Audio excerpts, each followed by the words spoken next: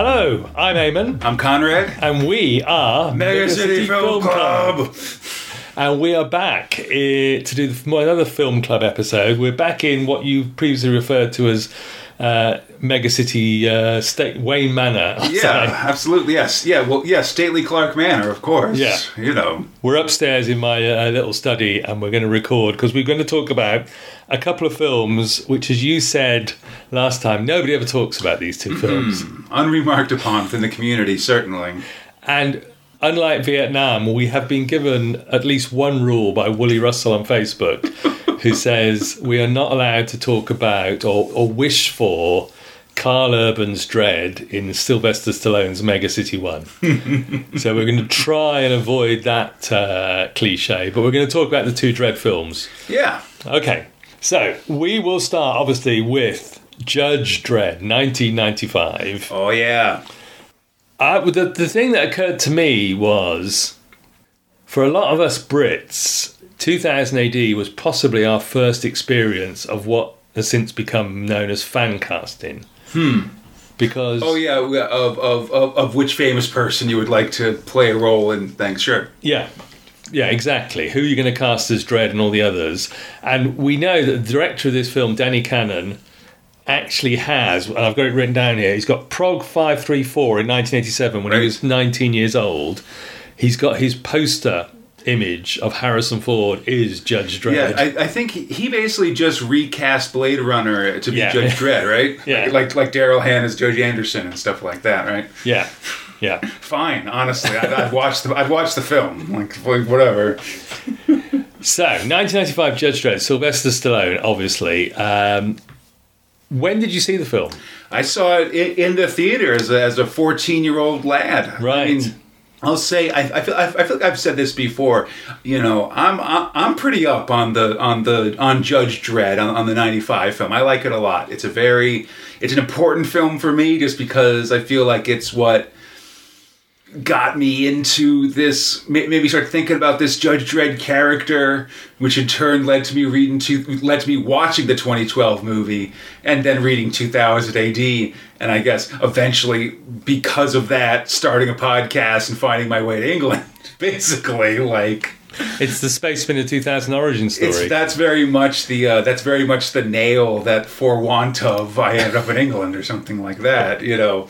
So I can't be too down on it, and you know, for me, and like while I was 14, I always think about that quote from I looked up who said it, from Peter Graham, who said that the golden age of science fiction is 12. Yes. And I was 14 for the Judge Dredd film, but, you know, rewatching it for this podcast really made me remember just sort of all the parts that everybody thinks are lame that I think are awesome because I'm still a kid at heart for it. So it's a Stallone 90s action film. We were talking downstairs about some of the others Stallone action films. That Demolition Man had come 2 years before. Yes. Also got Rob Schneider in it. Yeah.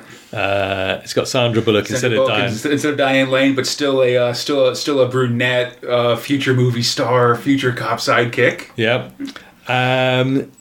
Cliffhanger. I can't remember which year Cliffhanger was. One that I'm particularly fond of. Absolutely, John Lithgow. Very good. Yeah, also. I think you can't go wrong with John Lithgow as a bad guy. And having done some climbing myself, I just like marvel at the the outrageous nonsense of the climbing in that film. So we're in peak Stallone action film territory. Obviously, there's the controversial point everybody knows about, which is that if you've got Stallone, he's got to take the helmet. Yeah, I mean, that's the challenge of Judge Dredd. I mean, I'll say on Space Spinner and Big Meg 1, you know, on my podcasts that are coming out at the same time as this right now, you know, we're in late 93 going into 94, and, you know, the announcement of the film has been made, and that's going forward, and, you know, I guess filming starts in sort of the end of 94 or something. And especially in the magazine where they sort of have a larger letters section, there's so many letters about, he's going to take the helmet off. It's going to be terrible. That kind of stuff. Like I think nowadays we definitely point to that as an example of what's wrong with the Judge Dredd movie. I think it's interesting that it's also identified as a problem from the start. Basically. Right. Okay. We knew it was going to happen. Obviously, as you say, it's an important film. You like it because you went to saw it at an important time. What's great about it? What's really good about it?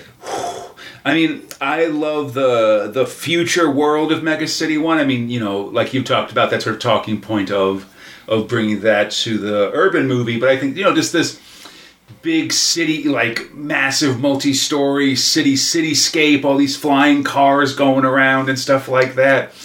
I wish, and then just sort of various weirdos walking around the streets and stuff. I wish there'd been a little bit more satirical stuff in it, I guess. Like, I always think back to there's a part, right at the start when Rob Schneider hacks that food bot, and it says, eat recycled food, it's good for the environment and okay for you, which I think is good phrasing.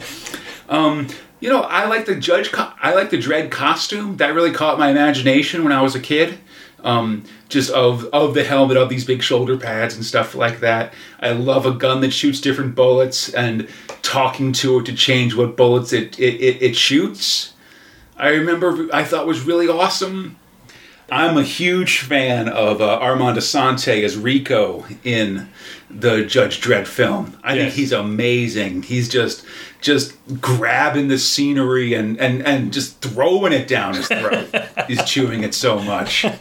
Just this incredible, to me, just this incredible classic, like, cackling movie villain kind of stuff, He says, I am the chaos, it's amazing, all this, like, he's got a couple speeches in there where he just talks about how he is a villain, he is here to destroy everything. What's that? Oh, it's an ancient puzzle about the meaning of life.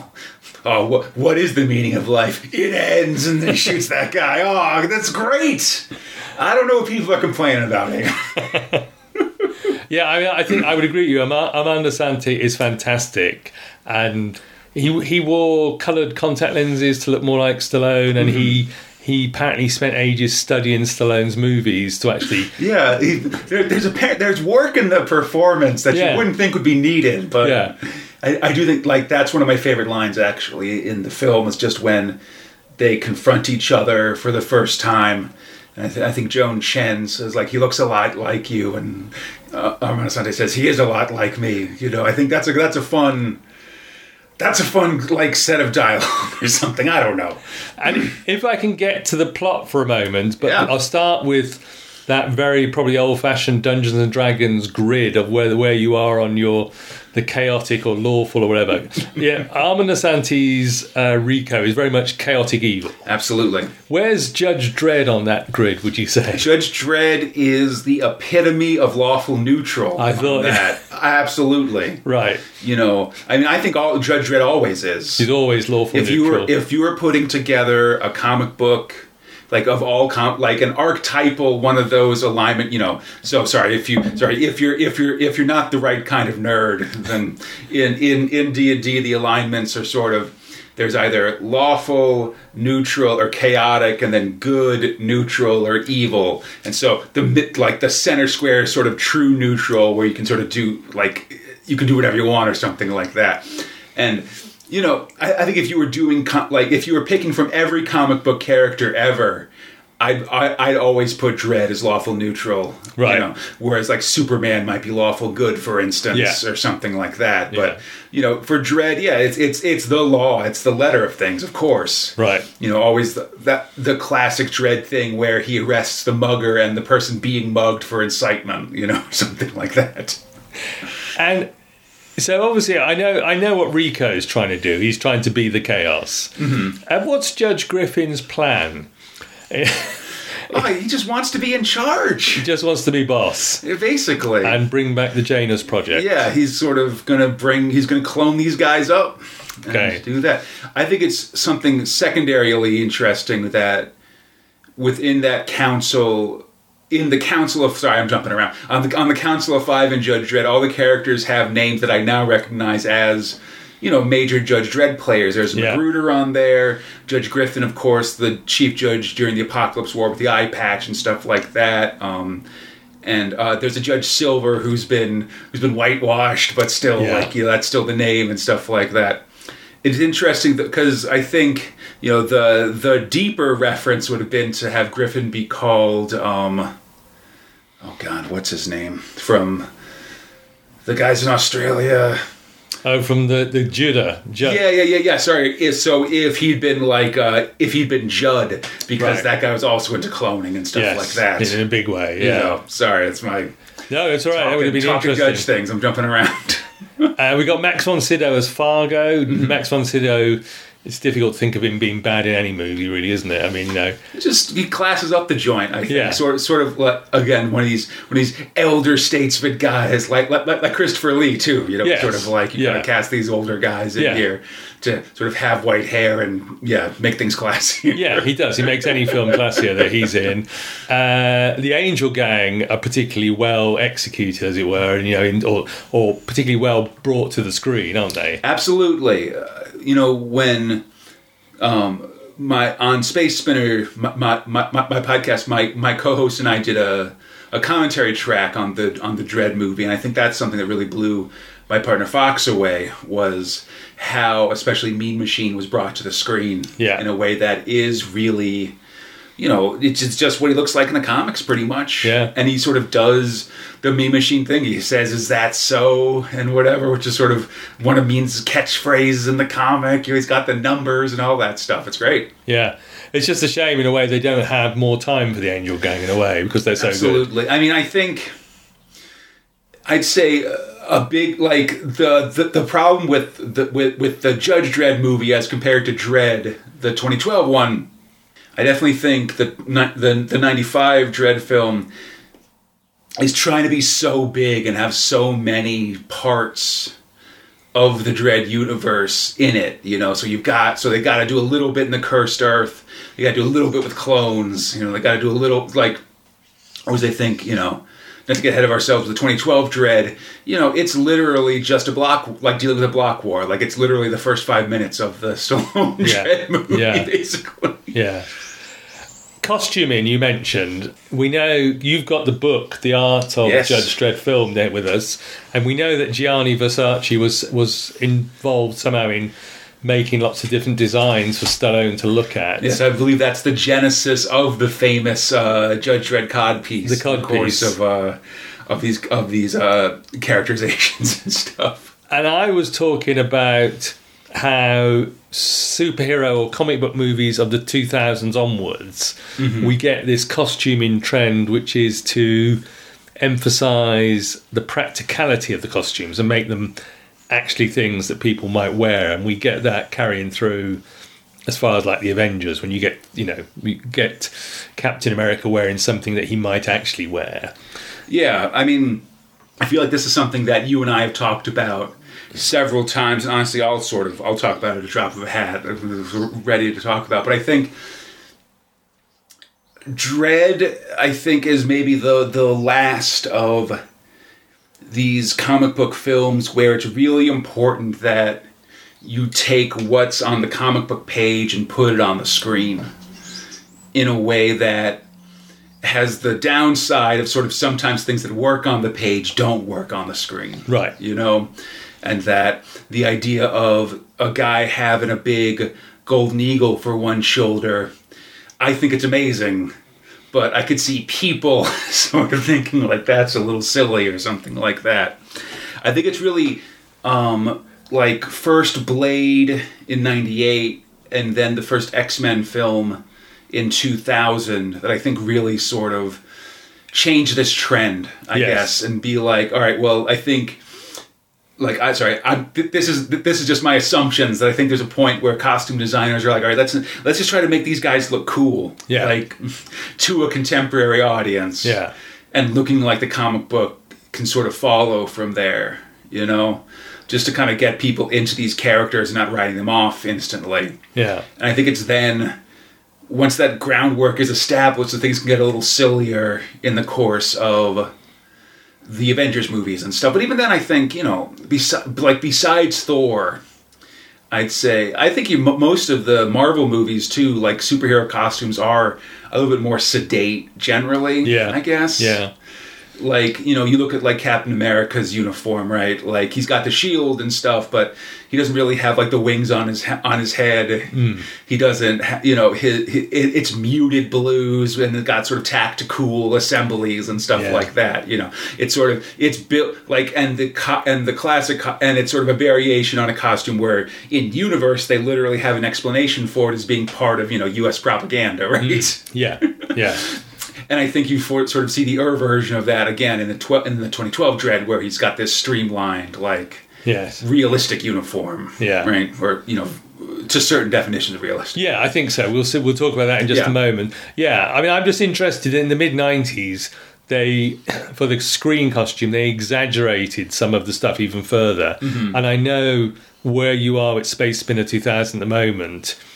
You could say that there's a certain like Bisley, Ian Gibson had done it before then, maybe Dermot Power, Greg Staples, these people who just like exaggerate the shoulder pads even more. Yeah. You know? Like I think when this episode, like soon after I believe this comes out, we'll be putting out our coverage of the of some of the poster progs. Right. And there's one of those with the Greg Staples image of Dredd where Dredd's basically just a shoulder, like a helmet, a shoulder pad, and a giant belt buckle, basically. And that's all that you can see of him, pretty much. Yeah.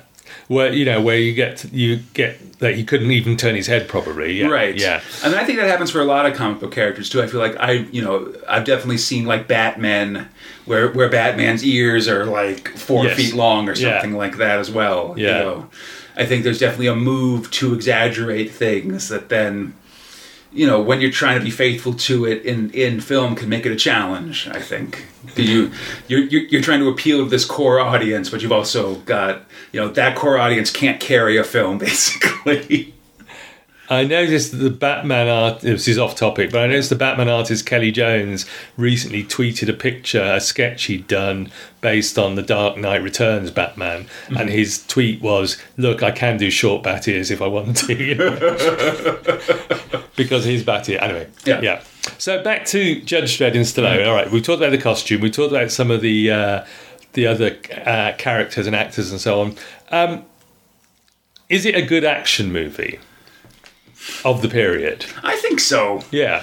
I don't know. I feel like I'm steeped in, like, this is a lot of, like, I rewatch it and I was sort of pumping my fist in parts. Like, there's fun stuff in there. He's punching people. There's a big hover bike fight that sort of also has some comedic elements in it. I love, you know, the ABC robot, which we haven't talked about a lot. Hammerstein from the ABC Warriors showing up is a delight. Yeah, just sort of this big chunky guy running around ripping off people's arms and legs and stuff like that. You know, I think it's pretty good. Like, you know, if I do say so myself, I guess, or sort of I think it's become very popular to make fun of the Judge Dredd movie, and there's certainly a lot to make fun of. I wouldn't say otherwise, but I'll also say that there's just parts that I remember thinking they were so cool when I saw the film originally. I remember I was just really struck by Judge Dredd when I saw the original film. I remember trying to find, you know, of course, the opening of the film shows all these Dredd comic book covers, you know, from various publications and stuff. And I remember going to like I was on vacation, so I went to like the Five and Dime or something, where they had the sort of spinner racks of Marvel and DC comics, and like trying to find a Judge Dredd comic to read, but you know, was unable to, of course. It was 1995. I was probably too young for 2000 AD or the magazine at that point, and if it was in an American comic book shop, it would have been like sort of on a shelf somewhere. It wouldn't have been with the rest of the new stuff, I'd imagine. Yeah. Okay. You mentioned comic elements. We have to mention, of course, it's a Rob Schneider film, and we were earlier on talking about the movie career of Rob Schneider and which films he's in where he's any good. Maybe Home Alone 2. He's all right in Demolition Man, isn't he? And he's fine. I mean, he's very much a bit character in Demolition Man. He's just sort of there to... He's in the background, isn't he? Yeah, and just do the example of, like, the milquetoast nature of the future, you know? Yeah. Okay, so he's in it. I mean... listen, I think he's okay. Right. Like, you know, I don't know. When he makes fun of Stallone, I feel like he's doing the impression we're all doing. Yes, it's pretty good. Says, I am the law, you know? Pretty good, okay. I'm always slightly bothered when they have to introduce a female character for the female lead to fight with. And I do think that Judge Hershey should have wiped the floor with Joan Chen as Doctor, whatever her name is. But yeah, that was a movie staple, wasn't it? You have to introduce a female bad guy for... I feel like sometimes also, like, it goes the other way too, where a female hero is introduced because there's a real dynamite evil lady and somebody needs them to take her out. But this sort of different gender fighting is always a taboo in Hollywood, I feel like. Yeah, I mean, they probably do it. They have Judge Anderson in the 2012 Dredd. They do have her, obviously, fighting blokes, but they also have a female judge for her to... Right, yeah, that's more specifically... like, you're here to be killed by Anderson, pretty much. So, and the other thing I'm just going to mention is that we've both read the DC movie, the DC Comics adaptation of Judge Dredd the movie. Absolutely. Written by Andy Helfer and drawn, of course, by Carlos Ezquerra. Yeah, the one-time Carlos Ezquerra's drawn Dredd's face freak out. Yeah. And interestingly, I noticed that it was obviously... Because when they do when they used to do movie versions, or when they used to do novelizations, I think the writers and artists were given an earlier version of the script because there's some changes, isn't there? Yeah, I mean, listen. If we talk about spoilers, the Fergie character is definitely not sort of drawn like Rob Schneider in that comic, and he also dies in the course of it, which is fine. So we both read that, and it does. Oh, and the comic doesn't have the motorcycle, the hover cycle chase. No, is what I feel like. Those are sort of the bigger changes. But it is fun seeing just the a lot of the your big lines from the movie, sort of in the comic as well. And I guess Carlos was not shown what the puzzle box gun was going to look like in the film, and it looks like he's drawn like a Rubik's snake gun. Yeah. Listen, it was fine. I was good with it either way. And again, I love that line. That it ends. Yeah, and it's Carlos drawing Dredd, and we love Carlos obviously on both our podcasts. So there we are. Okay, so that's Judge Dredd, 1995, Sylvester Stallone. Any wrap up thoughts? I will mention again that Space Spinner 2000 has done a commentary track because you and Fox were in different continents at the time where you were watching. Yeah, well, we had to find a version you could both watch at the same time. Like, we sat down, we figured it. We sat down to watch it, and only then did I realize that we really didn't have a way to watch it at the same time. Because I was in California, he was in Germany. Yeah, which is not. I would say that's not a good way to do a commentary track of a film. I would not recommend it. Right. But so. Basically, I found a version of the film and sent him the file for it. And I think it was a version that had been cut down for TV release or something like that. So that there wasn't anything cut out of the film. But I think a lot of the there's a line in Garth Marenghi's Dark Place where he says that every non-dialogue section was considered for fast motion or for slow motion. Right. And I feel like it's the opposite of fast motion, just so that the movie's 15 or 20 minutes shorter than the actual, than a real version of the movie would be. So our commentary track does not work at all. You can't really... The dream is that you'd press play on both of them at the same time and it would completely sync up. It does not. Right. It's really messed up. But there's no lost content in there. So I guess if you wanted to just sort of listen to us talk through the movie and have memories of the film as well, I think that would work. Right. But it's really something that chaps my hide about this situation. Okay. Someday. I don't think we'd redo it, but it's definitely it definitely put me off of doing commentary tracks in the future. Okay. Well, we'll gloss over that then. Thank you. I definitely appreciate it. I guess it was pre-pandemic, and one of the things I've noticed from the pandemic is we now have the watch party button. Seems like absolutely. Yeah, I think it was. I want to say it was like Christmas 2019 or something like that. So right on the cusp. We brought it into existence. The commentary track failed so that the Star-Lord-a-thon could succeed or something like that. Okay, Judge Dredd, 1985, Sylvester Stallone. Actually, I think a film that both of us have got quite a lot of time for. Listen, we just enjoy it. Listen, fight me. I think Judge Dredd's fine. It's a fun movie. Good to see when you're like a preteen or early teenager, just to see some sci-fi action and stuff like that. A good movie, no. A fun movie, yes, I would say. Okay, right. There we are. Fun movie, not a good movie. And we'll just mention that there was some trouble behind the camera, which I think was Stallone. Well, I've heard both sides. I've heard Danny Cannon was difficult to work with, but I've also heard that Stallone's team basically took over editing and everything of the film. Interesting. Yeah. Which is interesting because we're going to come now to 2012. Ooh. Dredd. Yeah. In 3D, possibly. I saw it in 3D. I also saw it in 2D. I saw it a bunch of times in the cinema. But I guess you probably... Well, if I have one great, jealousy or, looking back jealousy, it's just all of this stuff. It seems like the entire 2080 fandom was really involved with the release of this film. Yes. And there's all these pictures of folks in the cosplays and lining around the block to go see it, when it premieres and stuff like that. It seems like it's an amazing time. Right.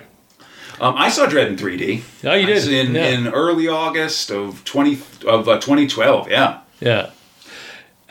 Half the budget of the 1995 movie, and that's in unadjusted dollars. So, we worked out, I think it was about a third of the budget, probably, in terms of what Stallone had to work with. But it was the movie that we know John Wagner's involved as a consultant. Mm-hmm. We know that Jock, the artist, was doing design work, and then they actually saw what he was doing just by himself and said, actually, hey, come and work for the film. The guy, what's his name? Is it Jeff Darrow from Portishead? The band was trying to do the music for it and ended up releasing his own album of music from it. So a lot of involvement from the 2000 AD community, as you say, and the creators and so on. And of course, Alex Garland, huge fan of 2000 AD. Mm-hmm. Pete Travis is the director. The version that you hear about is pretty much that Alex Garland directed this movie, but that I don't know how it worked. I don't know if the studio wanted a sort of a recognised name to supervise him or whatever. How it worked. It's slightly odd, isn't it? Yeah, all these backroom deals and political behind the camera. Yeah. And I mean, it just feels like the 2012 Dredd just looks kind of fraught, I guess. I think for me, always, again, I'm not sort of an actual movie insider person. There's things that I pick up on, and I think a real telling thing about Dredd is just that when it starts, there's 6 different production company logos. Right. As you sort of go into it, Yeah. So, what can we say about 2012's Dredd? Now, obviously, a lot of people disappointed with the look of Megacity 1, where it was very much seemed like not that too dissimilar from ghettos of our, of the present time. And then obviously they do some visual stuff with the visual FX and flying drones and certain in-joke names on city blocks and so on. The costuming we've sort of referred to already, because here they take we're going to make it look practical and tactical, as you said. Right, yeah. It's sort of built up from motorcycle leathers and actual body and contemporary body armor, and then making that Dreddy versus taking the Dredd uniform from the comics and making that something that a human being could wear, basically. Yeah. I know there's been all sorts of posts and theories about the helmet and the eye line behind the helmet, but anyway, we won't go into that. And you've already mentioned this, whereas Stallone's Dredd tries to squeeze pretty much the canon of Judge Dredd into its running time, this film just says, we're just doing not even one day, we're going to do like half a day. Right. You know, we're going to do just like one shift for Dredd. Yeah, well, I mean, it's sort of, you sort of go, I guess, from an afternoon to morning, basically, in the course of the film. Yeah. Where he has a bit of a tough time, but at the end of it just says, perps were uncooperative. You know? Right, exactly. Yeah. Very Dredd-like. So, I'm going to guess that we're pretty good fans of this film as well. What did you make of this one? Oh, absolutely. I mean, like, again, just talking about in my path to the present day, like, really, like, seeing the 2012 Dredd really reignited my desire to get to know the character and stuff. It's really after watching the Dredd film and then being vaguely involved with, I think, the Facebook community around like the Make a Dredd sequel kind of thing. Yeah. That eventually led to me deciding to start reading 2000 AD, and sort of the rest is history. So of just like sort of reading 2000 AD and sort of starting in late 2012 into 2013, and then eventually, within the next couple of years, starting a podcast and going from there. It's very much like, for me, that Dredd movie is very much the start of that, like, really where, I've been interested in the character, that really made me decide, like, I really want to learn more about this guy and about sort of the comic that he comes from and stuff. Yeah. I mean, we love this film as well. It's fantastic. I think this is, I think in terms of the writing of this film, it does what I suppose film screenplays have done in more recent years, which is sets up stuff and then pays off that stuff very much. Particularly, I guess, the "Are you ready?" line between Dredd I like and that a lot. Yeah, and just I think also I really like the structure of a rookie sort of having an assessment. I think is a very good way to sort of introduce people to a new world, basically. Because you can just literally sort of explain things, because, parts where Dredd has Anderson sort of explain reasonings or things as sort of in the form of a test sort of her judgeship or whatever. Yeah. But it also is just providing that knowledge to us, the viewer, as well. Yeah. I mean, I think that works brilliantly. I think, as you say, the rookie's assessment, and it's all done in one shift, and they can explain things to each other and then to us as well. It explains things like the lawgiver, DNA check, however that works, and all that stuff, and that all pays off brilliantly. Yeah, I mean, I think in terms of Alex Garland's writing of it, I think it's a superlative bit of writing and production in the way that they do it. Yeah, I mean, I'm actually really for me, I really liked the future of the Dredd movie, just because it felt like it was like the future, like, in the opening of Dredd, Karl Urban sort of, or the Dredd character talks about how the mega structures of the future are built onto the structures of the old world. And that's what it, sort of, so to me it makes sense that you've got both these big mega blocks and maybe some big mega highways, but then, there's also sort of the day-to-day in a highway that looks pretty similar to today, and in cars that are not that dissimilar, just because, I mean, it's something that I think doesn't get remarked on a ton, but Dredd's always the Judge Dredd is an inherently post-apocalyptic setting, right?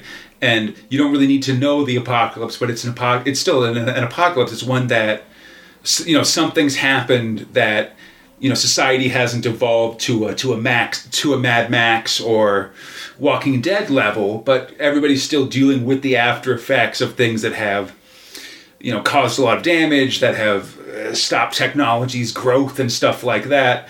And so, having things appear not too dissimilar from what they are today, I think also makes sense to me. Yeah. I guess. And then also then you get to Peachtree, so the city block that's at the center of the Dredd film, and I think I just really love I love that setting. Just all the 200 levels and sort of these apartment buildings sort of around a big central atrium.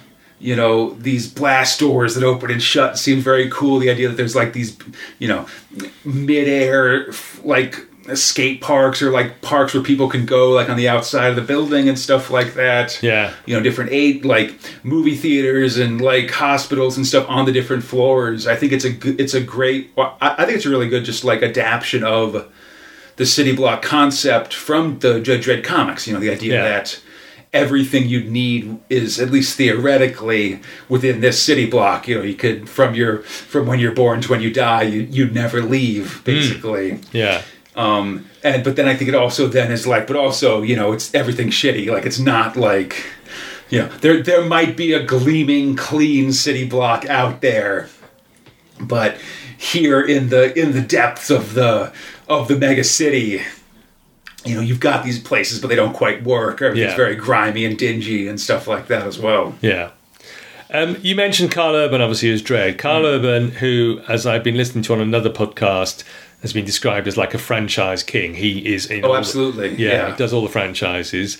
And he is either very geeky himself or he leans into the genre stuff for fandom. He enjoys the fandom, it seems, and all that goes with it. Absolutely. And of course, famously, does not take the helmet off. Mm-hmm. Yeah. I'm guessing, I can't remember exactly what the date is, but somewhere around about the same decade, we're going to get Hugo Weaving as V for Vendetta, and who doesn't take the mask off. Yeah.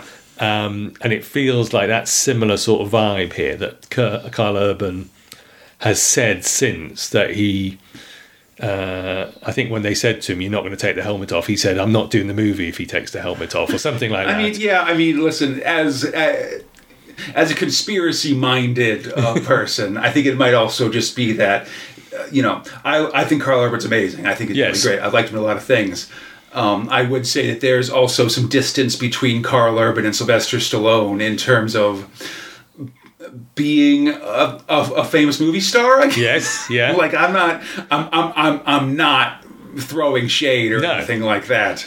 I'm just saying that I feel like, especially in our little microcosm of the internet, we all love Karl Urban because he's Judge Dredd, obviously, and there's all these other places. But I think that I don't know. Yeah, I don't want to be an asshole, but I think that Karl Urban, like if you're going to have a movie, like it's okay if he takes the helmet off, or if he keeps the helmet on, like you aren't sort of missing on like we got to see this famous person at some point. He's not as famous as Sylvester Stallone. Yeah. I feel like he'd agree with that. Yeah, I think he'd agree with that. Yeah, I think most people aren't as famous as Sylvester Stallone. But I think that might even be different after The Boys and stuff like that, where I feel like just him having the difference between being a really dependable, like, third or fourth lead in a film versus being the main guy or one of the main guys on a big show that's had a bunch of seasons and stuff like that, I think has definitely raised him up as well. Yeah, or even McCoy in the J.J. Abrams Star Treks. Yeah. But anyway, so there he is. He's here as Dredd. I love him as Dredd. He's so good. He is so good. He is so good. And his delivery of lines throughout the film is just brilliant.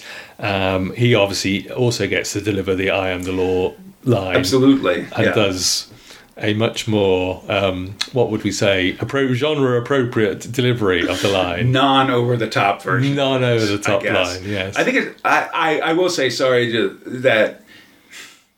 that sort of "I am the law" catchphrase, I think it's interesting, it's such a central part of, I think, both film Dredds. Doing Space Spinner and running through 15 or 16 years of 2000 AD, Dredd doesn't say it as much as you'd think in the course of the comics, at least till now. I feel like that might actually change once the movie comes out. But like, I'd say he says it less than, say, Ben Grimm says it's clobbering time in the pages of the Fantastic Four. Sort of issue per issue or something like that. Yeah, true. Yes. But yeah, he's great. Olivia Thirlby as Anderson, I think, is great as well. Definitely, yeah. I think she does a good job. Both, I really like the parts where she's using her psychic powers and stuff like that. And I think she also does a really good job of just being kind of a rookie judge and dealing with the apparent psychic trauma. Small p psychic trauma. Yes. Of being a judge in Mega City 1 that has so fully molded the Dredd character, her sort of seeing what it means to be a judge. Now that's pretty crappy, actually. And some great exchanges between the two. I mean, we've talked about the "Are you ready?" question, which is repeated several times, but also the when at one point she looks at Dredd and says, is that the wrong answer? And he says, "You're the psychic." Yeah, which is it manages. I mean, Alex Garland, I think, manages to bring in some of the sort of dark John Wagner-ish humour in those exchanges, while all around them, hell is breaking loose in peach trees. Absolutely. Yeah. Now, as you say, you saw all the Facebook posts and all the people like myself going to see it several times. Turns out that's not enough in a way. And, we'll perhaps just mention briefly, there was also that film, there was the bad timing of the film, The Raid. Absolutely. I mean, that's very much this was my challenge, trying to get people to see Judge Dredd or to see Dredd in America, was that basically, when you talk about Dredd, the two responses are just someone doing a Sylvester Stallone impression and saying, "Oh, isn't that movie just like a ripoff of The Raid or the same as The Raid?" Which are sort of both, they're both cop movies sort of fighting their way through an apartment building full of enemies. There are similarities, I think. I mean, maybe not functionally, because of course it's the difference between, martial arts and futuristic, Mega City 1 gunplay or whatever, but they scratch similar itches, I'd say. Right. So, I mean, I guess it made its money back eventually on video and DVD and streaming, but it took ages, didn't it? Yeah, and I remember just afterwards there being specific fan efforts to, I really remember just a couple Facebook groups that were make a Dredd sequel, or let's we'll all buy the DVD on this day to show that there's popular support for it and stuff like that. I think I did that, I did too, or the Blu-ray, what I'm talking about, Yeah. Okay. I mean, both our podcasts from time to time fall victim to some sort of rebellion announcement in between recording and release. So who knows? We might get a Mega City 1 TV announcement by the time this comes out. Hey, if that happens and it's positive, I think that's the kind of curse that we're all looking for, honestly. Yeah, but we're not holding our breath on that one, are we? Yeah, I mean, I would love there to be this Mega City 1 TV show. I would love it to happen. Yeah. I would, even if Carl Urban can't be Judge Dredd and they just bring in some randos for judges or whatever, and they just sort of do more stuff in this setting and do more things to get, more people to learn about 2000 AD and these sort of, Dredd-based characters and stuff like that. Yeah. Would be great. I don't know. I don't Let's encourage people to watch both of them. Is the answer. Absolutely. I think Dredd 2012 is the better film. Absolutely. I think the more fun movie might be the Sylvester Stallone movie for a variety of reasons. Yeah, I mean, there's just I think Lena Headey's really great as Mama, and I'm of course a big fan of her from Game of Thrones as well and stuff. But man, just Armand Assante is so great. Just go. It's because his performance is one that I feel that just no sane director would let it happen in many cases, where it's like, like we're doing what? You're going to shout how much? What did you say? Literally tearing down the scenery and throwing it down. Just like a starving man who's been captured in like a grocery store, just destroying the scenery. Okay, so those are the two movies. We do love both, and we will. We know Absolutely. People have problems with 95 Judge Dredd, still Sylvester Stallone, but we love it. Yeah, I mean, I would say if you haven't seen, especially the Stallone one, if you haven't seen it in a while, give it a chance. But yeah. I mean, I always come away from it feeling like enjoying it. I really like the it's got that stirring orchestral theme and throughout it and stuff like that.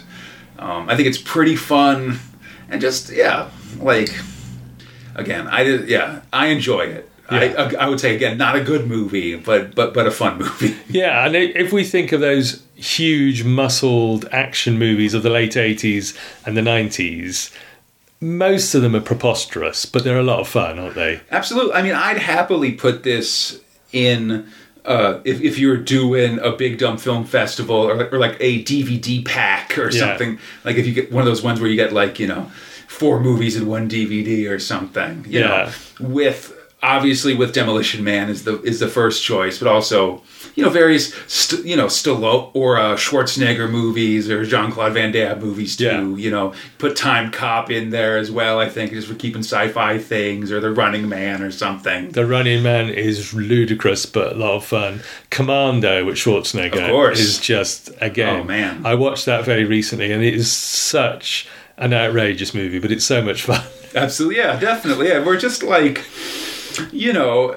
honestly, I feel like it makes Judge Dredd end up being weirdly cerebral, along with Demolition Man, where they're sort of trying to, also establish a setting and a futuristic concept, along with just sort of, let's have some explosions, whatever. You've got to run away from an explosion and dive. Yeah. Listen, if you look back at that explosion, it's over. Unacceptable. It's like Orpheus. You mustn't look back. Right. I'm not going to ask you to choose between these two Judge Dredd movies, because I think we recommend them both. Yeah. I love them both.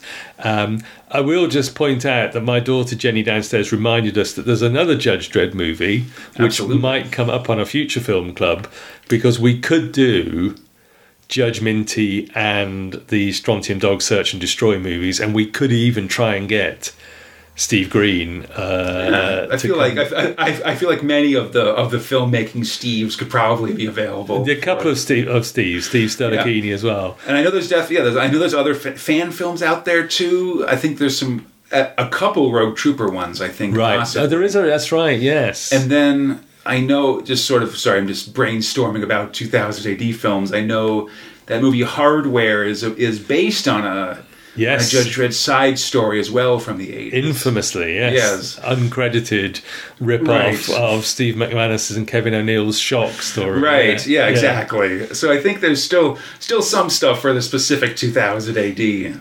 Okay, related things. We do have plenty to talk about if we come back for future film clubs, and we are. As we record, it's about a week from Thor Love and Thunder, so we will be coming back with a Thor Love and Thunder review at some point as well. Yeah, so these comic book, not for the comic books I'd like them to be, but for other comic books, they're certainly still rolling them out. Okay. So, Mega City Film Club will return. Until then, I'm Conrad. I'm Eamon, and we have been Mega City Film Club. Hello, I'm Eamon. I'm Conrad. And we are Mega City Film Club. And we're in the coffee shop. It's a Friday morning. 2 days ago, we went to see Thor Love and Thunder. That's right. As promised, Thor 4. Yeah, very excited. Just quickly, before I ask you about it, let's run through the first one. Thor 1, directed by Kenneth Branagh. Yeah. What do you make of that one? I liked it a lot. One of those first, Phase 1 Marvel movies. Yeah. I think, to my mind, it's actually one of the first. I mark it as an important superhero movie because it's one of the first ones that wasn't a direct origin story. Right. Thor starts the movie as Thor, he ends the movie as Thor. He's not Thor in the middle, but that's a trope for a different time, basically. Right. And I loved it very Jack Kirby in Destroyer. Absolutely. Yeah, that was very faithful to the comics characters and stuff like that, for sure. Okay, Thor 2, The Dark World, we had to look up, directed by Alan Taylor. One of the most maligned of the Marvel Cinematic Universe, I feel like. I watched it again recently, and I still really don't know what's going on with that film. A bunch of stuff happens. Yeah. It just somehow... Christopher Eccleston's involved. It's the whole thing. Yeah. Yes, gave up being Doctor Who so he could go and be covered in latex. And anyway, yeah, okay. Thor 3 Ragnarok, directed by Taika Waititi. Yes. What about that one? Oh man, I think everybody knows I'm a pretty silly person, and I really love the, after Dark World, I really loved in Ragnarok just this decision to make things bright and colorful and funny and sort of be an action comedy as opposed to a sci-fi action movie or anything like that. Yeah, I think it's a masterpiece, that one. I think it absolutely hits the right balance of action and humour and Taika Waititi's, as you say, infused silliness. And again, they lean into the Jack Kirby on that, which I like as well. The Hulk's in it, which is great. Yeah, that one's, I think, brilliant. Yeah. So, Thor Love and Thunder, we've been to see it the other night. Yes. What did you think, Conrad? I liked it. I thought it was fun. I really liked just a lot of... Like, it had similar sort of, like, funny beats and stuff. Like, I would say very much... Like, it's a comedy, I would say. Like, sort of a comedy and action stuff as opposed to maybe an action movie with funny bits, I guess. I mean, very similar as it would be with the same director and stuff. Very similar in tone to Ragnarok. Yeah. Also to the Guardians of the Galaxy movies, especially just it's built around this sort of 80s hair metal soundtrack as well. I like the soundtrack. I like the music. Yeah, that was all great. Having some, Guns N' Roses and lots of jokes about a character called Axel and everything like that. That was great. It's certainly very colourful, very, very. It is very silly, isn't it? Very colourful and sort of, and then the absence of colour being specifically ominous as well, which I think is an interesting. At one point, counterpoint. That was quite well done. I have to say that I thought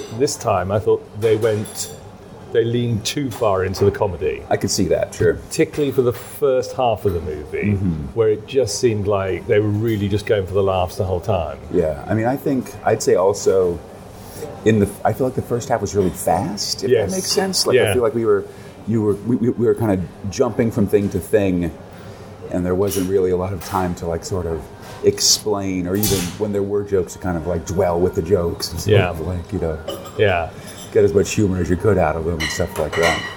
I think the other thing that Thor Ragnarok really benefited from was the great performance by Cate Blanchett as the villain. And this time we get Christian Bale as Gore the God Butcher. At times I thought was great. I don't know, what did you make of him? I had trouble figuring out the tone of the character. Yes, it was a bit variable, wasn't it?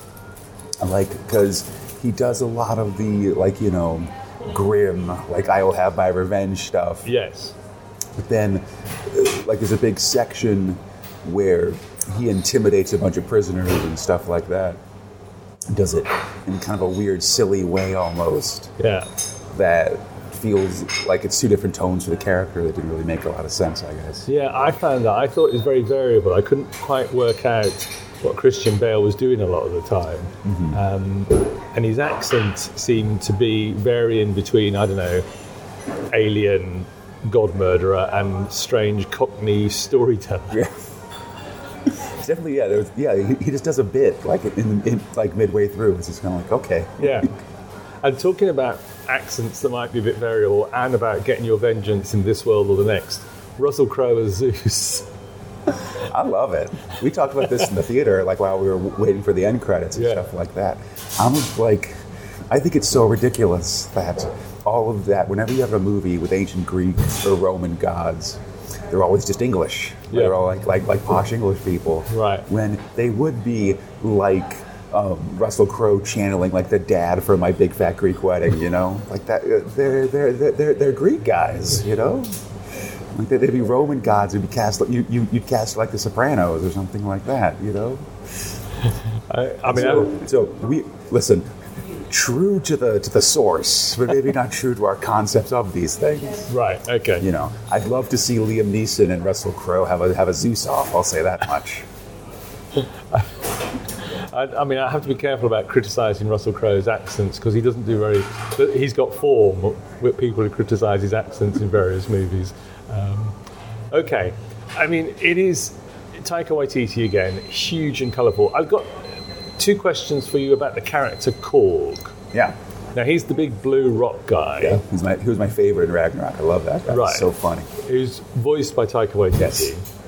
And I wondered because one of the sort of framing devices of this movie is that Korg is telling a story of Thor. He's sort of relating the story.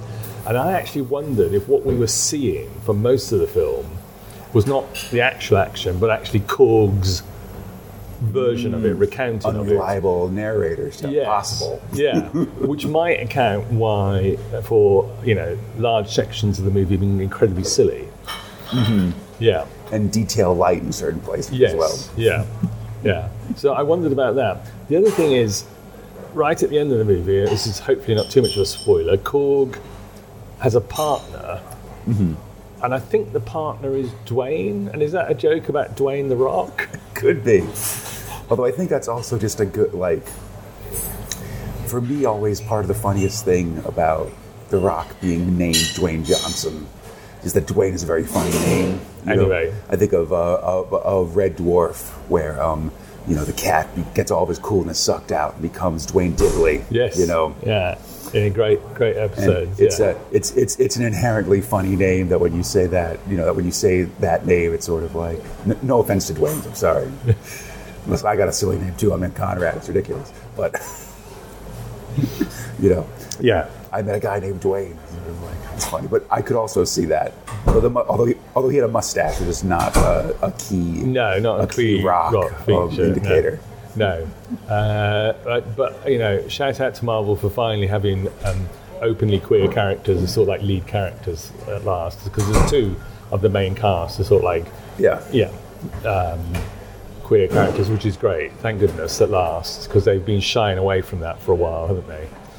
Okay.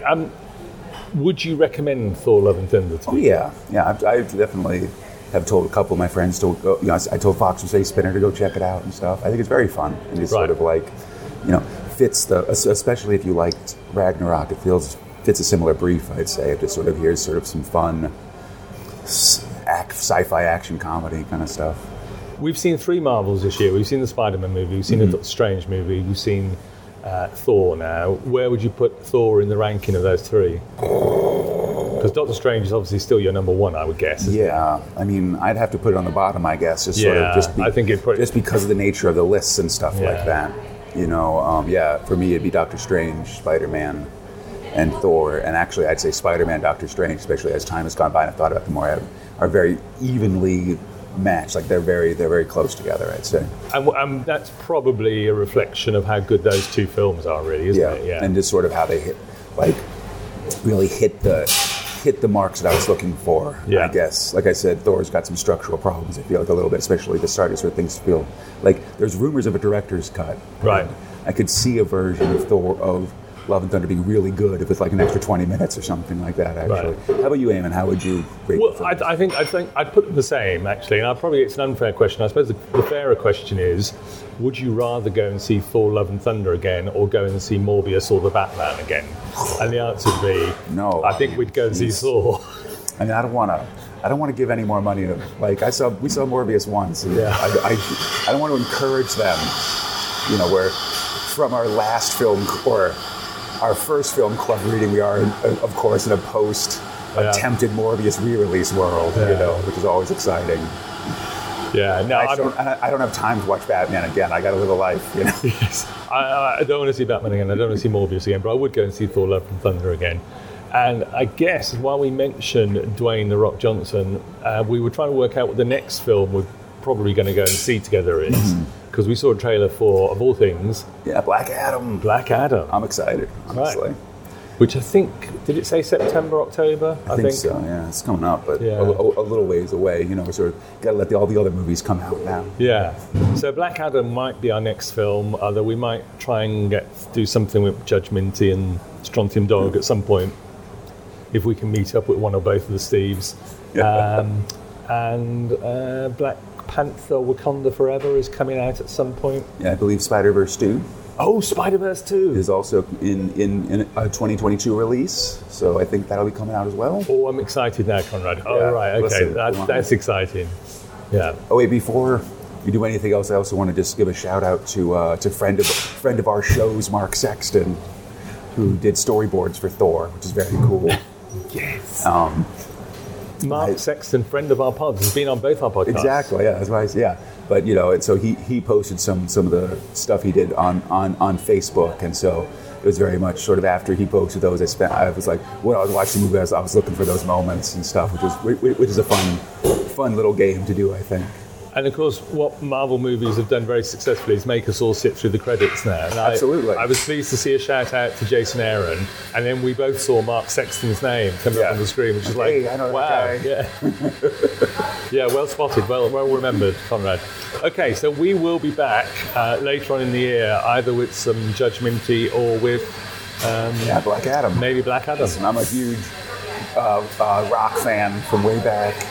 Interested, and I also really liked the Shazam movie. Right. So I'm excited for this one. Okay. Well, Mega City Film Club will return. Until then, I've been Eamon. I'm Conrad. And we've been Mega City Film Club. Club.